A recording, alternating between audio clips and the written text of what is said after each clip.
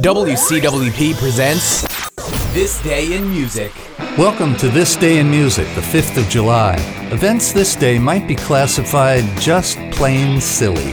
In 1955, Chuck Berry's song Maybelline is copyrighted in his name, but DJ Alan Freed's name is added as a form of payola.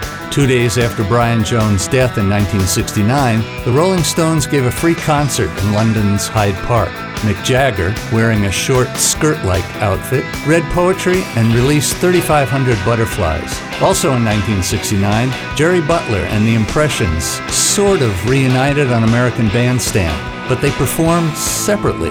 Please file this under Not So Silly. In 1966, at the recommendation of Keith Richards' girlfriend, the Animals' Chaz Chandler went to see someone named Jimi Hendrix in New York City. It was suggested that Hendrix go to England. That changed everything. And that's it for This Day in Music.